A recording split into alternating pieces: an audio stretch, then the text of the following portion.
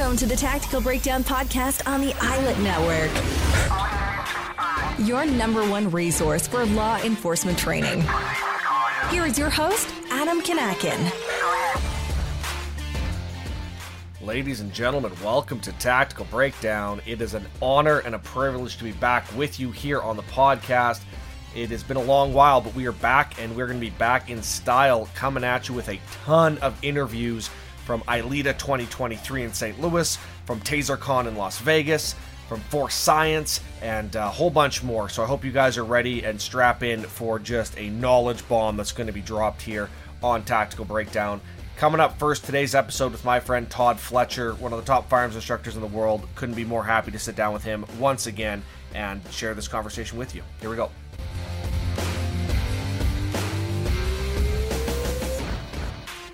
Hey guys, we're here at ILETA 2023 in St. Louis. Sitting across from me, Todd Fletcher. Appreciate you being here, dude. Oh, my pleasure. I also appreciate you had me and my brother. We had range day yesterday. You kind of kicked it off at the range in the afternoon. Beautiful day. I mean, it was a bit windy, but we were tucked away there, so it was great. That was probably one of the most fun times I've had shooting, included in the amount of information that you gave those instructors. Oh, good. You said something, and I'd kind of like to talk about this for a minute. And I found this it was really great when you had said, we are using the mechanism of the firearms training to really teach a course on culture and leadership. Yeah. And I love that so much because when I first ran the first ILET Summit, police are a very special breed of people, right? So you need to find a way to get them interested and then keep them engaged. And firearms is always an easy, hey, you want to go to the range and shoot? Yeah, of course I want to go to the range and shoot, right? But what you're doing is you're using that to bring people in and then teach them the stuff that you really want to teach them. We had the chance to do that with ILET, where we had guys like Tim Kennedy, and people are like, oh, what do you do, shooting or fighting? No, he did a whole thing on situational awareness. Yeah. Right? It's kind of that same, I felt that same thing at the range yesterday, because you took all these guys and you were like, this is a course of culture and leadership, right? It's not about putting holes in paper. So where did that come from, and why is that so important? Well, I think it's important because one of the concerns I've had with law enforcement firearms training, and the reason I started combative firearms training, was because a lot of our training, we've done the same stuff the same way for 150 years, and our results for the last 150 years has sucked. Whether it's and our numbers, they kind of go up and down, but we have a hit rate in the United States and Canadian law enforcement of between 15 and 20% of the rounds fired actually hit our intended target. 15 to 20%. And again, the numbers go up, the numbers go down, but it's generally going to land somewhere over time in that 15 to 20% range. And I'm like, well, there's got to be a better way of doing this. There's got to be a better way of doing this. And started learning more about adult learning and about how the brain processes new information and transfers the spoken word to muscle movement and the information transfer from the conscious mind to the subconscious mind. And started looking at, why aren't we taking all of this adult learning information that we have, that we're getting, that we're actually putting to work in our field training programs, in the DT classes, emergency vehicle operations, all of these other things, but why aren't we doing that in firearms? Right? We're the knuckle-dragging Neanderthals of the training world. And so started looking at kind of including that information. And I realized that the reason that hasn't been included is a cultural and leadership problem. We have a culture in law enforcement firearms training that the guy wearing the red shirt carrying the Sharpie is running the range, and you do it his way, one way, right? And yet, when we get all these new people that come into our profession, they immediately know who the firearms instructors are. And they're looking at them to set an example, to model behavior. And what behavior have they seen them model? from some guys, really good role models, really good examples. And then some others have been really bad examples. They get role models that belittle people, embarrass people, mock people. They're not encouraging, they're not coaches, they're not leaders, teachers, they're more evaluators. They're the guy who comes by and said, oh, what happened with this round? You need to slow down. Well, why don't I work at that same speed and improve my accuracy at that speed, and then I'll take it to the next notch, right? The next level. Well, that's a cultural problem. It starts with how you set the culture of the range. If training is actually the place to experiment, to be better, why are we doing our range training, our firearms training, the same way all the time and expecting our people to get better?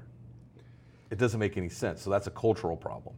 And then it leads to that leadership issue, right? If we don't have strong leaders on the range setting good examples and setting the tone for this is the place to be better, this is the place to push yourself to see what you're capable of doing, being encouraging, showing people the right way to do things, and being that role model, then you're never going to have cultural change. I would add one more thing to that as well, and you mentioned this on the range. This is also the place where it's okay to make mistakes. Mm-hmm. People know this. My entire side is tattooed, and part of it says "Cry in the dojo, laugh on the battlefield." Right? Yep. Old school mentality, samurai mentality. But the concept is training is where we fail, so that we don't fail when it actually counts. As long as you're failing safely, right? You don't want to push things to where you're unsafe. You don't want to create an unsafe training environment. But you have to be able to push yourself to failure. Because if you aren't pushing yourself to failure, how do you know what you're capable of? Right? It's like going to the gym and doing exactly the same workout all the time, and you'll make small improvements to a certain level, and then you just plateau, and you're never going to get better after that. You've got to constantly be pushing the boundary of what you're capable of. And so the range is the place to fail, right? As a firearms instructor, you control that training environment, right? Mm-hmm. You're mitigating risk on how you run your range, how you set up the range. And as a firearms instructor, you control that environment. As opposed to a gunfight or a life-threatening situation that you no longer have control over. That is not the place to learn new skills, right, or develop better skills. Or try something for the first time. Or try something for the first time. It is the place to do that is in training, where you have a safe, controlled training environment, right? And it's one of those things where we've got to create a culture where people are willing to come out on the range and push themselves to find out what their next level is. And a lot of people think I'm talking about shooting fast. That's just one component, right? If you watch officer-involved shooting videos, a lot of those officers are pressing that trigger just as fast as they possibly can. But when were they taught how to be accurate while doing that? But that's only one component. It's like yesterday when we were, some of the drills that we were doing that required a really high level of precision shooting with a handgun.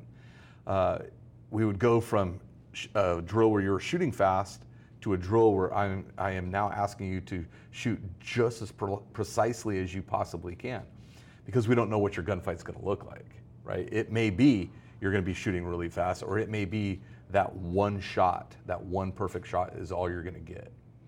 There's, you take those examples, and I don't remember the name of the drill, but my favorite drill that we did was where it was 15 rounds, 6 seconds from the holster, 1, 2, 3, 4, 5, 6, or 1, 2, 3, 4, 5, which was a lot of rounds in very quick succession on 3 different targets. Mm-hmm.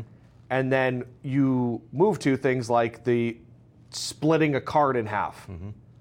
Right, which is extremely precision. And you explained it great to those instructors on the range. And you asked them if they noticed the variance and the cadence on the drills that we were running, mm-hmm, and how you went from shooting quickly to shooting, taking a longer time and being more precise and deliberate with your firing, back up to speed, slowing things back down. And it creates this, from an adult learning perspective, it does a few things. One, it's because you created variance, so it keeps them engaged because they don't know what, they're like, oh, what's the next thing going to be, right? Oh, I hope we go back to that fast shooting. Oh, and then they're excited about it. But from an adult learning perspective, you also create a bit of that dynamic where if I'm shooting fast and then I have to go back to being precise, some of that stuff that I did when we were shooting quickly, that kind of goes to the back part of my brain now, where I'm not thinking about it consciously. And now now we go back to it, now I have to deliberately pull that information back, that recall, which is a critical component of learning. Yeah, so you have the variance, so you're not getting bored doing the same thing over and over and over. Keeping people's attention, right? You don't want to bore them to the point where they're no longer learning, they're just checked out, right? So by changing things up, you're keeping their interest. What's next, right? So you've got that component. The shooting fast on the 1 to 5 drill, 3 targets, it's 1 round, 2 rounds, 3 rounds, 4 rounds, 5 rounds, less than 6 seconds from the holster. Most people, if they apply the skills that they already have to those shots, those target transitions, by the time we got to that drill, doing the bounce shooting prior to that, most people on the line are going to hit that 6 seconds, but they're intimidated by that par time, right? So I demo it, and I did it in like 5.7 or something like that, to show them that you don't have to be fast, but you have to be quick without being in a hurry, right?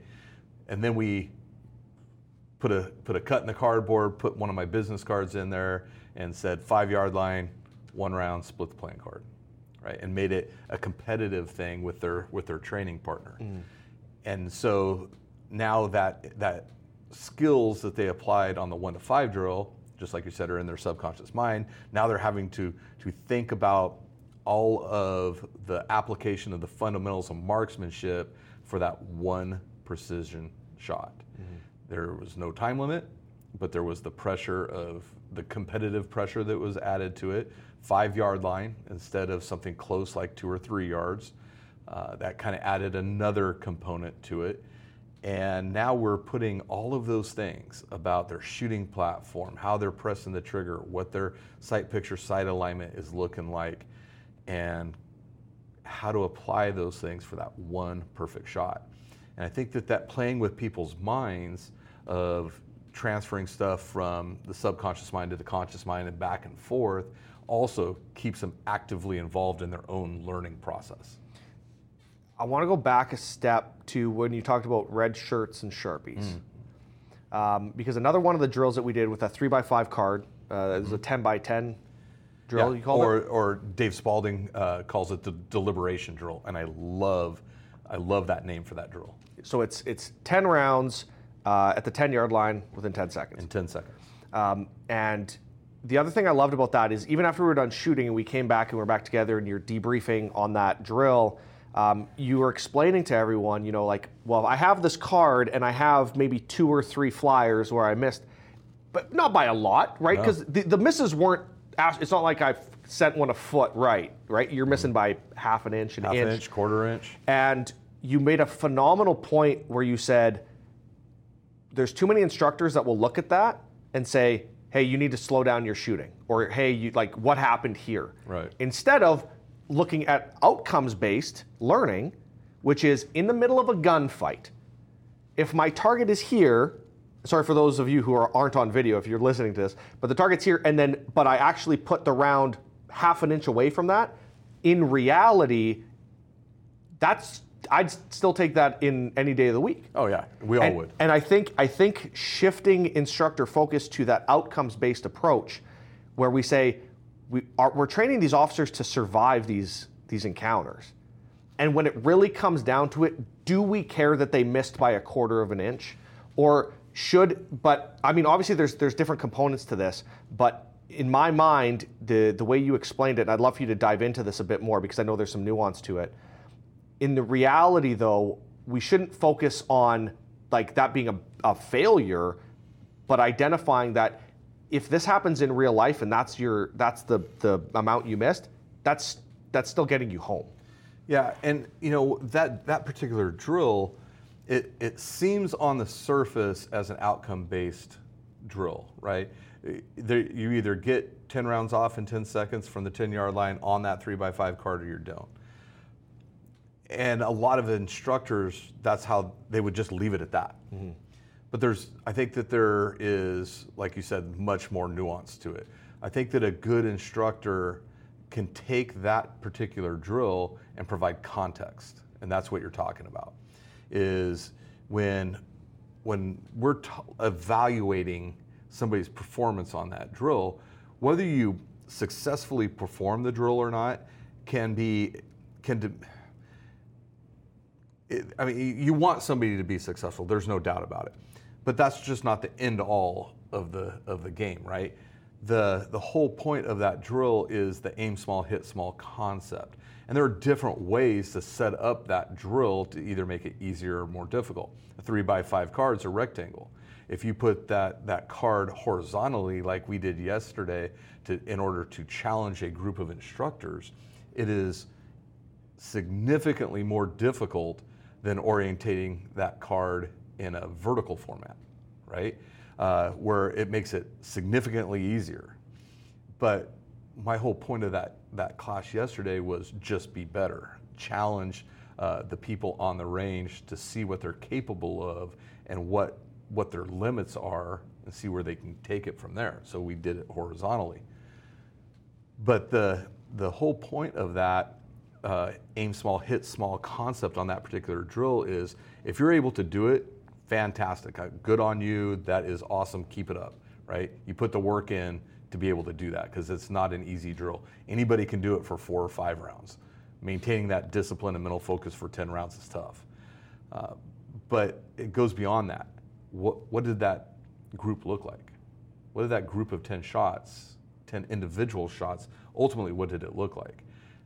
I don't think that there was maybe 1 or 2 targets out there that I don't recall, that you could basically, I can make a fist and cover all of those rounds on that target. Well, that provides context for that shooter. It's like, yeah, you didn't hit the card with every round, but you missed by a 1/4 inch here, 1/8 of an inch here, and look at the overall group size. You take that in a gunfight in a heartbeat. And I think that there are too many instructors that'll just leave it at that outcome based, as opposed to providing context and make it more of a process. I had a great conversation with Jeff Johnsgaard earlier, and we talked a bit about that. And he also said too, we were talking about, for example, if we have a student coming in and we want them to hit the A zone, and they're shooting A zone, they're going for the head, and you have that one miss, right? The human brain doesn't take into account, I was successful on every single round that day. What we focus on when we leave is that one we missed. And I think it's incumbent on the instructor to be able to identify that when it happens and send those students home with the right message that, hey, you did phenomenal here today, right? We know we weren't perfect, which is almost an impossible standard anyways. So now how can we make that better? See, and I think, that's one of the problems I have with the kind of the traditional approach to law enforcement firearms training, is that most instructors will come up to your target and say, hey, what happened here? Ignoring, the 100 rounds that were absolutely in the correct area of the target, nice small area of the target, and you have 1 round that's out and they focus on that, what happened here? Oh, you need to slow down. And if your response is, well, I was pushing myself to be faster to see where it started to fall apart, well, then you need to slow down. No, they don't need to slow down. They need to continue training at that faster pace until they can keep those rounds in the A zone, right? Once again, it goes right back to the analogy of working out. If you're going to do it the same way, you're never going to get better than a certain level of performance.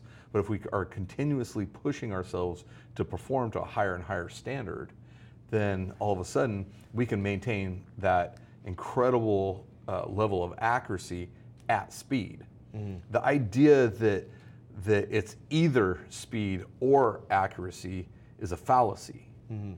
It can be both speed and accuracy, but you got to train it. You can't, it doesn't just happen. We can't teach new shooters to just be accurate and leave it at that for the rest of their career. We've got to teach them to be accurate and then start adding time duress to get them to apply those fundamentals under time duress, like they would be in a gunfight, and do it faster and more accurately, and faster and more accurately. It's a process. We can't do any more of this one or the other thing. We've got to teach them how to shoot well quickly. Because watch most of these officer-involved shooting videos. If they're firing multiple rounds, how fast are they pressing the trigger? And when did they have an opportunity on the range to learn how to do that accurately? That's what we need to do. We need to take what they're already going to be doing and teach them how to do it to a high degree of performance, so that they have a better opportunity to prevail out on the street. Oh, one of my favorite things, and this was right at the beginning of the day, and I'm not sure if this is exactly how you phrased it, but what I took away from it was you'd given that analogy of, we know officers and officer-involved shootings, when they fire multiple rounds, it's done in rapid succession. How many of you train your officers to shoot as fast as they can accurately? Right. Obviously, nobody put their hands up because we don't do it. Right. But we know that that's the reality of what happens, and it seems so fundamental. It seemed so obvious when you said it. If this is, we know what's happening, and no one's training it, why aren't we training? It makes no sense. Yeah, we're not giving them the tools they need to be successful. Let's provide them with those tools to be fast and accurate.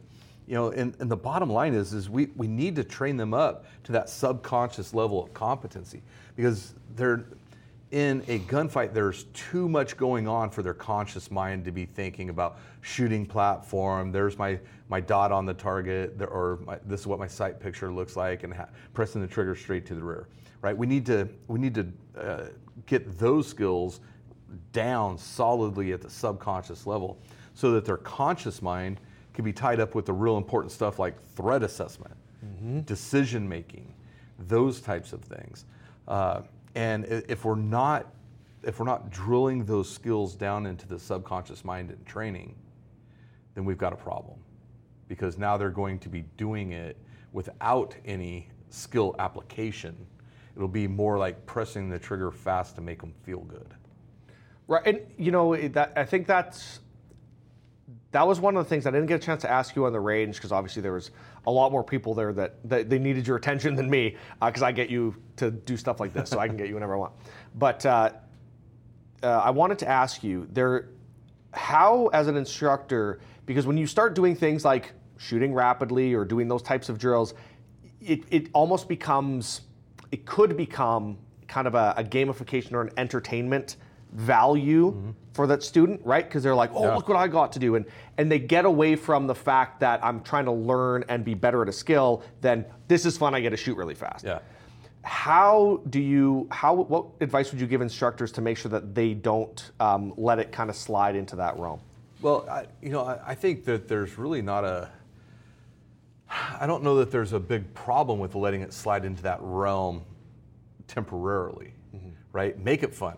Let them make a game of it. In fact, that was last year's. Right. A couple years ago. Yeah, 2 years ago. Yes. Let the games begin, or something like that. I can't remember what it was. But let it be fun. Make that range training enjoyable. There's no reason why going out to firearms training shouldn't be enjoyable. Matter of fact, most good shooters really do enjoy it. Unfortunately, we go back to the culture thing. There are a lot of officers, they get physically ill on their way to range training because of the culture, of the way that they've been treated, the way that they've been embarrassed, belittled, singled out, mocked, and that's created a really bad culture. But if we can make firearms training enjoyable for them, if we can turn it into a game and then reel them back in with context, right? This is the application of this in our jobs. This is the application of it out on the street in your gunfight. If we can put that context to it, during a debrief of a drill, as an example, and yet the drill is still fun, I think that I don't know that there's a big problem with gamification if we're capturing their attention and desire to train. And that also brings up another conversation about the confidence competence discussion, right? Yeah. Where if they are doing it and they're like finding it really enjoyable and they're not consciously thinking of the learning component to it, but they're still becoming successful, and then an instructor's trained on debriefing that correctly, and then that student walks away and you empower them to understand that, hey, listen, this is the context of this. So if this does happen, you know that you have the skill set for this, and you increase their confidence, which allows them to now apply what they've just learned and increases their competence. Absolutely. I mean, it's just a cycle of competence and confidence. The better you are at something, the more likely you are to continue practicing it, right? The more likely you are to continue practicing it, the more confident you're going to be in your ability to apply those skills.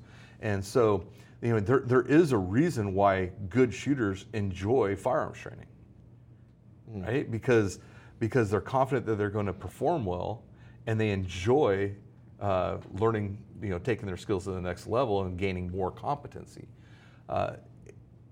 And if we can just get that kind of buy-in from our new shooters or our struggling shooters, then if they're enjoying that training and they're having fun with it, their competence is going to increase.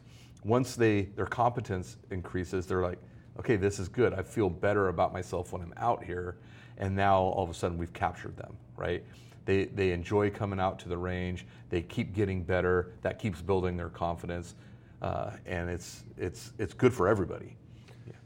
Yeah. There's one other thing that you said, and I cycle back to, I remember Brian Willis had said this in a course that I had taken like years and years ago, and he basically said, it was a DT course. He said, you're not here to show them what you can do. You're here to show them what they can do. You said a variation of that on the range with these instructors, and the question, it was centered around demonstrations. Instructors doing demonstrations, right? Yeah. That's what I immediately went back to. And there's a level of competence that needs to be demonstrated by an instructor, but you also shouldn't be under this belief that as an instructor, I have to be the best shooter on the range, because that's probably not going to happen. And it's probably not going to happen. Yeah. The whole idea of doing demonstrations is to give your students behavior to model, right? I was reading an article a while back, and I can't remember what magazine it was in or what journal it was in, but they were talking about mirror neurons in our brains. And these mirror neurons are responsible for mimicking behavior, right? And they kick in like at birth. Small infants and children, they first learn to do things by mimicking others, imitating others. And so these mirror neurons, they're a powerful source of learning. So people get an opportunity to hear how the drill is going to run. They see you demonstrate the drill, and now they're going to try to replicate the behavior that they just modeled, partly using mirror neurons and some other things. But it's a powerful way of learning. And there are still instructors that refuse to do demonstrations on the range. They don't even wear a gun when they're out on the range. Well, what they're doing is just shortchanging their students. They think that doing demos is about them, right? Doing demos is about their students. They're not about the instructor. Conversely, there are several instructors out there, and I've been to some of their classes, that the entire class is about watching them shoot. Right. And that's not why I'm paying you to teach me to be better, right? So you, as an instructor, I truly believe that you have to do demos. There are some drills that you just have to demo. There's other things that you don't need to demo. Like you don't need to watch me shoot a one-hole drill to begin a class, right? And so, but when we did the 1 to 5 drill, I did the 1 to 5 drill. Everybody else had already been shooting. I did it cold. And so I think that it has more of a lasting impression on people when you say, hey, this is 15 rounds, 3 targets, 6 seconds or less, and here's what it looks like, right? And they watch you do it. You're successful doing it, I was pushing it right up there about that 6-second mark. I was shooting for as close to 6 seconds without breaking 6 seconds as I could. And I did it smoothly without being in a hurry. So it gave them the opportunity to model that behavior. Now, if I would have gone up there and done it at my speed, it may have been impressive to somebody, but they can't model that, necessarily model that behavior at that speed yet. You know, they may after a time or two through it, but they need to be able to take that demonstration and apply it to their performance. So when you do demos, it's about the student. It's not about the instructor. It's not about the instructor's ego. It's not about anything other than helping that student learn. Something happened on that drill where you ended up putting some bad rounds in your mag. That was a different drill.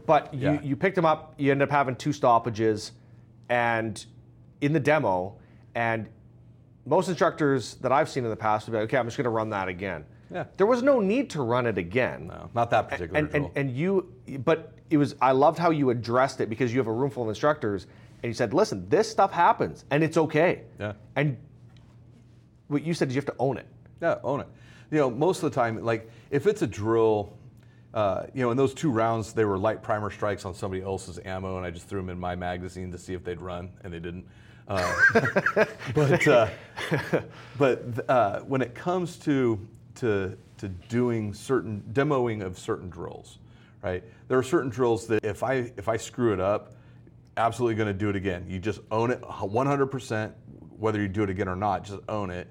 Because nobody's going to be perfect. It's just the way it is, right? But you own it, but there are some drills that you do absolutely want to run. Once again, because you're trying to give them behavior to model, right? If something weird would have happened, let's say that my optic would have flown off the top of my gun or something like that. I get it repaired, do it again, because then nobody would have gotten the opportunity to see the behavior that we want them to model.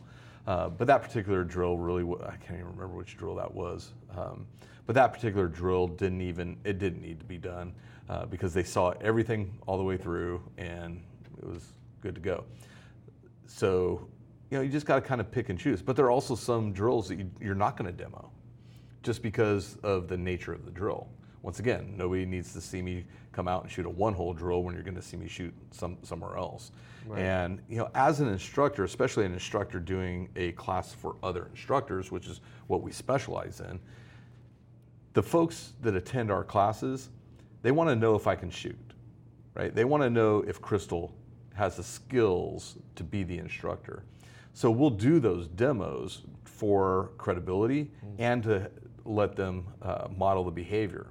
But once they've seen us shoot and they're like, okay, you have that level of skill that makes you credible for being the instructor on this class. Once they see that, really, they don't care. They don't care that you can run a drill in 4 seconds less than they can. They don't care. It's not why they're there. They're there to try to improve to get to that right. level of skill. So, one thing that you did touch on for the instructors there was you kind of challenged them to go out and take a look at competitive shooting. Mm-hmm. What in your mind is the benefit of not just instructors, law enforcement officers in general? Yeah. What is the benefit that you see that comes from doing things like IPSC and other things like that? The real big benefit is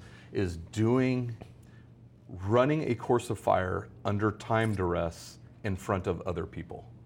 Right? For instructors, it's invaluable because if you're going to do demos in front of your peers, or like what we specialize in, which is a much higher skill level than in-service training, we're doing demos in front of other firearms instructors. And almost all of those drills that we demo are going to be under some sort of time duress on a shot clock, right? Shot timer.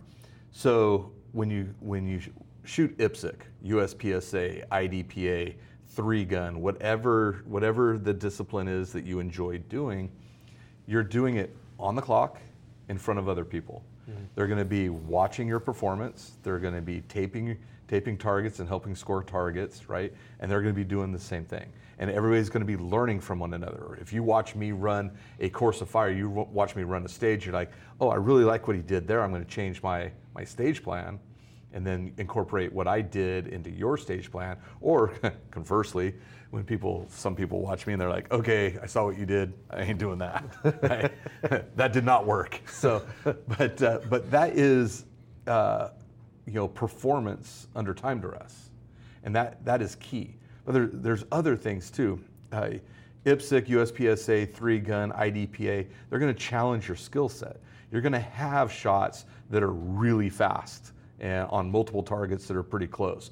And then you're going to have to slow down and shoot from an awkward position, maybe a pair of precision shots at a distant target that may also be swinging, be a pop-up target, be a moving target. Well, one of the things that I challenge people when I can drive to a class, I'll bring some moving targets, like swinging targets.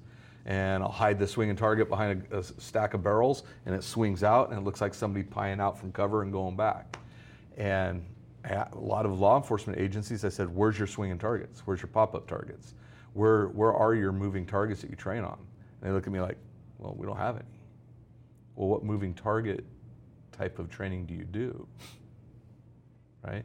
There's case law going back to like Popow versus Margate in the United States that says these things are easily predicted that law enforcement is going to be required to perform under these conditions. Moving targets, threat assessment, shooting in crowded areas, those types of things that officers need to train on. Otherwise, you risk a failure to train type of lawsuit. And there are other things that agencies do, like VRTRA, Milo, force-on-force training that may satisfy those things. But why aren't we including that in our range training? So when it comes to IPSC, USPSA, IDPA, even small weekend club level matches are going to have those kinds of targets available for you to practice on. You never ever think of it as tactics. Never think of it as tactical training, right? That's not what the games are about. It is a timed sport, right? But really, if you think of force-on-force training, is kind of also a game, especially to people that have done it a lot, right? It's a game where I'm going to get you before you get me, right? There's no expectation of death or serious physical injury, right? There isn't a gunfight. So force-on-force training is a good thing, don't get me wrong, but so is playing the games, learning how to perform under time duress, shoot from awkward positions, shoot while moving, all of these skills that may help you in your gunfight, but will absolutely make you a higher level performing shooter. It's funny. I what you just said there, I draw the same comparison to things like jiu-jitsu, where people will be like, well, that's sport jiu-jitsu. That has no relevance in the street. And you're like, you're missing the boat here, fella. Like, being able to physically control somebody, sure, are we going to be wearing different things? Yes. Am I going to have all that? But the fundamentals of the positions and the body control and the positioning and leverage, and that is all, it's all the same. Yeah. And so is it 100% like carbon copy of what's going to happen in the street? No. Of course not. There's almost zero training that we do that's a carbon copy of what happens in the street. But it gives you a great foundation. And when you started talking about, the competitive shooting side, that's the same thing for the firearms. It gives you a foundational knowledge on how to do things under certain types of duress and circumstance. When I started first shooting competitively, I was, at the time, I would say probably one of the top 3 to 5 shooters in my department. And I felt pretty good about myself. Then I went out and shot with a group of shooters, many of which were significantly older than me. And I remember one of my first USPSA matches where a gentleman named Tom Allen, who became a good friend of mine and kind of a mentor in the competitive shooting arena. He is exactly 24 years older than I am. And he laid waste to me at that match. It was awful. because he understood how to play the game. Right. But in addition to that, the application of his skills was way better than mine. We could sit there and plug holes in targets, on a static range, and if you came around and watched us shoot and evaluated our targets, you would say, yeah, you guys are about the same skill level. Until you were under time duress, doing it while moving, with moving targets, multiple targets, reloading, and all those other things that you need to do. He laid waste to me. Mm-hmm. Now, I fast forward through my first ventures into USPSA and IDPA, then into 3-gun, and now pretty much specializing in USPSA and IDPA type shooting. Now my skills are so much better, so much higher than they were when I thought I was doing pretty well as one of the top 3 to 5 guys in my department. Now I actually have sponsors that I billboard for them in my shirts and carry their guns and their holsters, and got to that level of skill because of sticking with USPSA and IDPA type shooting. There's no doubt in my mind that it'll make you a better gunfighter in a law enforcement, private security, or military setting. There's no doubt in my mind. You just can't think of it as tactics. You want tactical training, go to tactical training. Mm-hmm. You want to improve your existing firearm skill level, start competitive shooting. For crying out loud, I know most people that are listening or watching this are not going to do it, but if you're not going to do that, then do some dry fire. And you can set up all of these different courses in your home, in your living room, in your office, in your backyard, and you could dry fire a lot of these courses without spending the time and money to go to the range. But most people aren't going to do that either. No, that's very, very, very true. You got to put the time in once you get to a certain level. I do have one last question for you, brother. Yeah. You're now an ILETA advisory board member. Mm-hmm. You've been a huge support. I don't think there's anybody who drives more new ILETA membership than you. I don't think that it's even close. Why is it so critically important for instructors, specifically in law enforcement, to be a part of ILETA in an organization like this? Oh man, I could drone on for hours on this topic, but let me bullet point it.